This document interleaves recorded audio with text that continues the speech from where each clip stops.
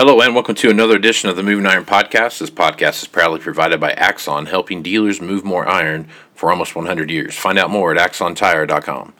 Axon was started almost 100 years ago out of a passion for keeping agriculture moving. It's that same passion that drives them today. With a vision for a better experience for both farmer and dealer, they set out to create a better way to move more iron. When you partner with Axon, you get immediate access to a full range of products and solutions designed to meet the complex needs of today's grower. Axon carries all major brands and sizes of tires, wheels, and tracks. From custom colors and sizes to fully customized wheels, you can have the solution for virtually any problem today's farmer is trying to solve. To find more or become an Axon dealer, please visit axontire.com. Moving iron in the 21st century. Hard-working people working hard for you and me. Moving iron, time and time again. Through the years you'll find us here.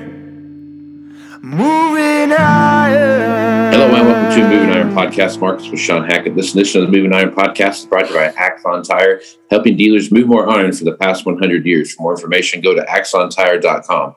And Tractor Zoom Iron Comps. If you guys are looking at a good way to track what's going on in the auction market and see upcoming auctions as well as levels of what's going on out there in the auction marketplace, Tractor Zoom is the best place to do that by looking at their Iron Comps package. And if that is something you decide to move forward with, use Moving Iron at checkout, and you'll get yourself a nice little discount. Shawn is with Hackett Financial out of Boca Raton, Florida, and he is nice enough to come on once a week to talk about what's going on in the markets.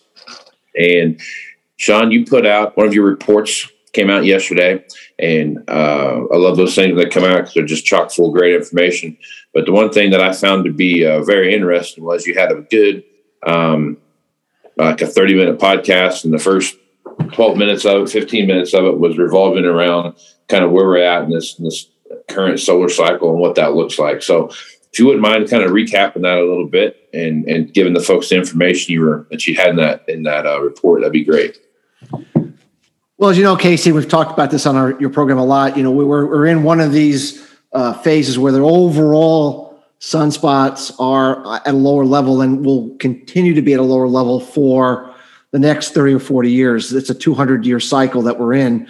But we're always looking for signposts just to make sure things are playing out the way we would expect them to be. So, you know, we're always trying to just verify that something's not changing or shifting or, you know, we're not seeing it right. So we always try to bring this out when we get these clarifications. And one of those clarifications is that we had predicted, you know, that we would start to see temperatures really fall off significantly after we got this Saturn-Jupiter conjunction that we talked about in December, which historically had always led the forces of the solar system to drive the sea surface temperatures down and to drive temperatures down. And we've seen temperatures, we showed a chart from the satellite temperatures crashing in March, actually is below now the 30-year average for the whole month of March for the first time in quite a while. And we expect that those temperatures to continue to fall well into next spring, summer before we may make some kind of a short-term low, and maybe we have a little bit of a bounce. And so this feeds into this winter we've been talking about, right? This very, very cold winter, spring next year globally, especially Northern Hemisphere. And we think temperatures could actually reach levels that we haven't seen since the late 1970s to the early 1980s based upon the trends that we see. We also highlighted, as you know, we talked about the North Atlantic sea surface temperatures, which is a very good measure for the AMO, which is the Atlantic Multi-Decadal Oscillation for the overall sea surface temperatures of the Atlantic Ocean. The reason that's important, the sea surface temperatures determine the temperatures on Earth. The sea surface temperatures are determined by the sun and the planets interacting with the atmosphere and the gravimetric forces of tides and that sort of thing. So we know that the Pacific's already cold. But if we can get the AMO cold, then you have both the Pacific and the Atlantic in what we call the cold phase that really, really starts to accelerate throughout history, these cooling of the atmosphere and the cooling of temperatures. And what we did was we took the North Atlantic sea surface temperatures, and they are falling, by the way. They've been falling ever since the beginning of the year. We actually dipped slightly below the 30-year average before bouncing a little bit up, but we took our best fit. There was 3 years that were 92% correlated to the current path of the North Atlantic, and they all show a solid negative North Atlantic sea surface temperature by the fall. And North Atlantic leads AMO into negative territory. So this fits with, because everyone asks us, Shawn, how do you know? Why are you so confident that this coming winter is going to be the one? Why was it not this winter? Or why won't it be the next winter? And one of the reasons is the AMO going negative. The other thing that we discussed in the report is the concept of volcanic eruptions. We know we get volcanic eruptions that occur all the time. And for those that aren't aware, the big thing about a volcanic eruption is it pushes sulfur dioxide into the stratosphere. And if you have enough of these volcanic eruptions that are occurring and you get enough SO2 in the atmosphere, those concentrations will actually blocks the sun and rebounds it back. And so it reduces the amount of sun that is allowed to come into the earth and warm the planet. And so, of course, there's people out there that measure this kind of stuff, like NASA and NOAA and a whole bunch of other things. And we showed a chart of total sulfur dioxide aerosols in the atmosphere going back, I think, to 1978, I think it was, to now. And we showed how correlated global temperatures have been to these. So when SO2 is declining in the atmosphere, the plant's going to be warming. And when SO2 is rising in the atmosphere, the plant's going to be cooling. We showed how we're starting to surge in SO2 concentrations again. And that's part of the cycle. That's part of lower sunspots produce greater overall volcanic eruptions and can, in fact, increase the propensity for these very, very large volcanic explosivity index eruptions of 6 or higher, which are really, really impactful. So that's happening. So that's another thing that gives us confidence, Casey. Why is this winter going to be so cold? Because we got AMO in our favor, and we got the SO2 concentrations in our favor. And then we also talked about how the solar cycle, typically when you get into a grand solar cycle, the trough periods are double the triple the normal length. And so that's another signpost. So if you look at this trough is already 2.5 years long. And we're trying to start solar cycle 25, and we are struggling to get that going. I mean, it's the slowest start of a solar cycle off of a trough that we've seen in 200 years since the last grand solar. And it's still struggling, Casey. I mean, it's nowhere near the trajectory that we saw for solar cycle 24, 23, and that sort of thing. So that's another signpost. The longer sunspots stay low, the longer it takes for the next solar cycle to develop, the more it puts pressure on these sea surface temperatures, puts pressure on these air temperatures, and it puts pressure on all these forces of the meridional jet stream, the polar vortex, all the things that we've been talking about in your program for quite a few years now that have been causing this weather volatility and increasing these cold weather extremes like we just saw in February that we're going to see much more prevalently this coming winter.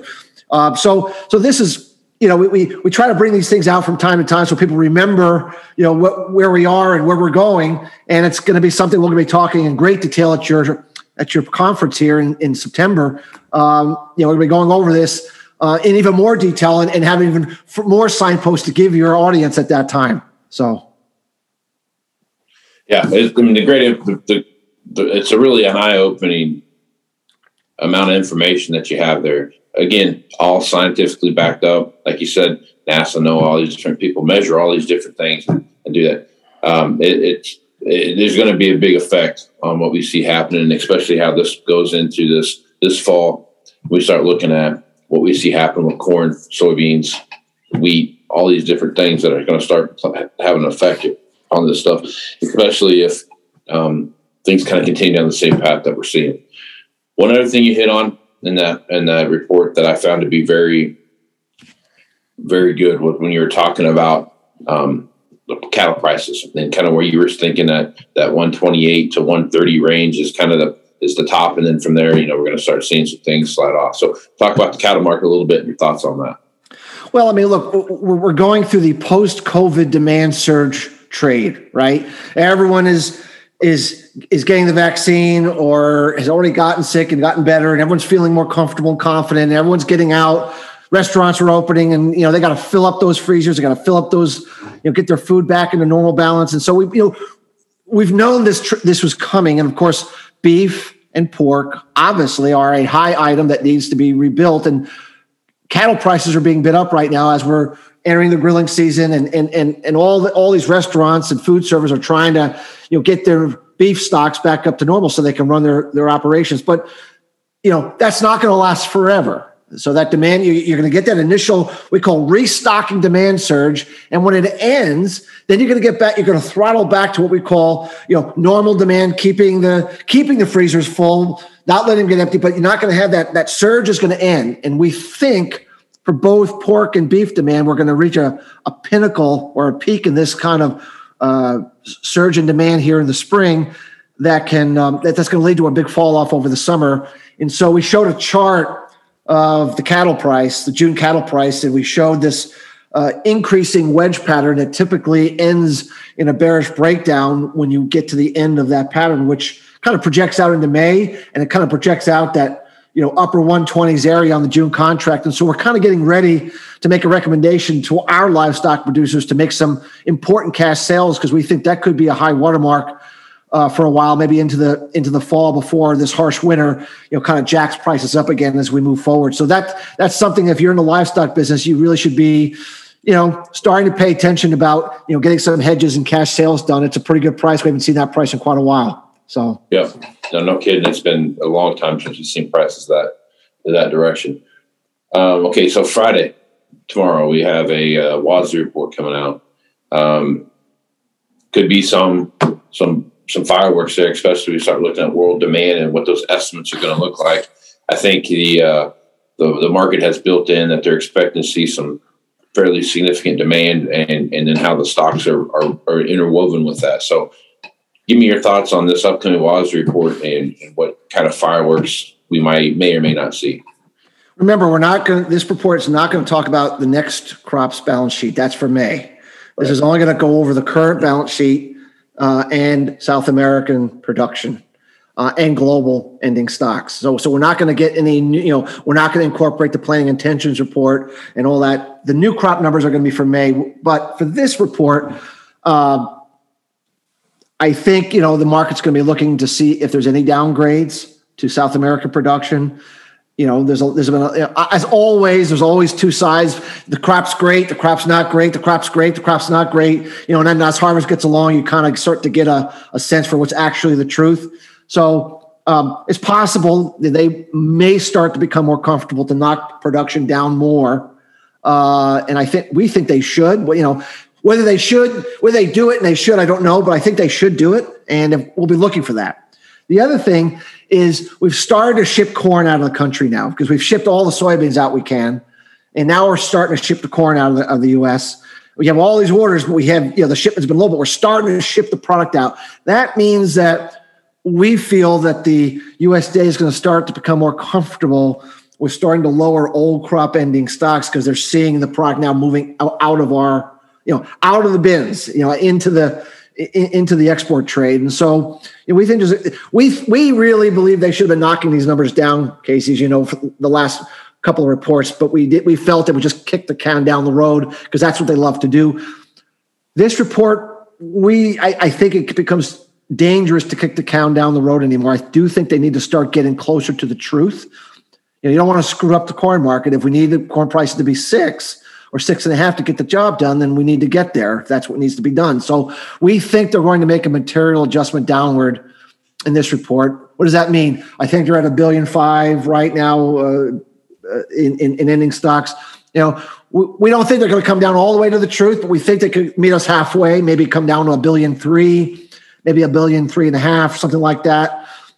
Would be a move in the right direction. And so we'd be looking for that number to come down. We don't really think they can move the soybeans down much more. I mean, what are they going to do? Say we're going to run out? I mean, I just think they're going to stick with 110 or 120 and just roll the dice and hopefully we have a big crop and it's all going to work out. But I mean, they're not going to say we're going to have 0, So I just don't think they're going to move the soybean ending stock. With corn, they should. I think they will. Now, whether the market's already anticipating that, we'll have to find out. But I'd be looking for that. That's what I'd be looking for. And remember, the safrinha second crop corn in Brazil, weather continues to be pretty problematic. Half the crop is under drought stress, and pollination is just about ready to begin. And we've been talking about this on your program that could be a big market mover as we move into May. So just the USDA, may decide it needs to knock corn production down in Brazil, and so if there's going to be fireworks, we think it's going to really probably come from knocking Brazil production down some. We think there could be some surprises there. So, I think it's going to be. I think you said if it comes back where you were within the realms you're talking about, and they do bring it down, stocks down, stuff like that. I don't think that the market's going to have a big reaction to it, because I think they're expecting that to happen. Agreed. If they don't do anything, we're going to see some pretty significant slides in stuff. And that kind of brings me to the next topic here is kind of look at, so last Wednesday we had this big report come out and shook the markets up good. The next 2 days in a row, on Thursday anyway, Wednesday, Thursday, both everything finished limit up. And then Friday we had pretty big sell off in soybeans. They were down about 36. And then they've kind of slowly rebounded back, wheat is off about $1. We talked about that in the report as well, about that slide in wheat, what we've seen there. Everyone's kind of, don't worry about the winter kill thing. It's not a big deal. And I think it's just no way it's not a big deal. I don't know how they can't see that, but that's for another time. And we can talk about that later. But I guess as you take a look at this volatility that we've seen, it's pretty much kind of what we've talked about so far. It's these big swings one day to the next, slide sideways, and there's a big up or a big down day, and then the next day corrects that kind of back to where it was. So talk about the volatility you're seeing and how much more of this volatility should we expect? We talked about this before. When you can start getting ending stocks down in the U.S. to what I call bare minimum pipeline levels, which is where we're at in corn and soybeans, little adjustments, Casey, mean a whole lot. A big deal, yeah. I mean, when you have 3.3 billion bushels of corn and you lose 3 million bushels, who cares? Right. If you have 1.3 billion and you lose 300 million bushels, it means everything. Right. I mean, that's it's $1 or more on corn. If and that's not a huge adjustment, by the way. So because of that, this volatility is going to be with us all summer long, because we're going to keep making these little adjustments. Oh, the crop's good, the crop's bad, the crop's good, the crop's bad, the crop's good, the crop's bad. And these little adjustments in the minds of the market means we can swing these markets all over the place. Although ultimately we believe it's going to be too small. We're going to come to the conclusion it's going to be, especially for corn, it's going to be too small. It's not going to be enough. And the result of all this is that the volatility is going to lead to an uptrending market. But until we get to that clarity, it's going to be a lot of volatility like we just saw. I don't think anyone believes that those 4 to 5 million acres that the USDA said we should have planted, that some really smart private analysts who do their own planting intentions surveys said should be planted, are not going to get planted. Somehow they say they're not going to get planted. I think everyone believes they're going to get planted, but the market's saying we believe that, but just in case, right? Yeah. Just in case they're right, we better make sure we keep the price very attractive, just in case, so that we make sure we get some of those acres back. So I think as planting gets going here, we really start making progress later this month, and the market gets comfortable that we're rocking and planters are rolling and the acres, then I think they can kind of calm their fears over acres. But for now, we need to get to the end of the month and make sure that those planters are rolling like we think they are. But until they get further enough along, the market's going to want to see it before they believe it. So yeah, absolutely. All right, so now let's jump over and talk about wheat. Wheat is it's the most volatile thing out there right now, I think. I mean, just as you look at the ebbs and flows and the swings in the marketplace, and everyone's kind of on their edge of their seat to see what happens come starting when combines start rolling here in about 3 to 4 weeks in the very southern edge of the wheat belt. The overnight report came out. France had a low temperatures down, freezing temperatures overnight in some of their key wheat growing areas. So on and so forth. So there's a lot of this negative news coming in that just keeps feeding this this volatility in the wheat market. So as you take a look at the wheat market as it stands today and what you see going on there, when do you think that next big move in wheat is going to be? Is it going to be in May, mid-May, late May, early June, when they start getting some test weights out of these fields and start seeing what that looks like from these hard freeze areas of Texas, Oklahoma, and Kansas?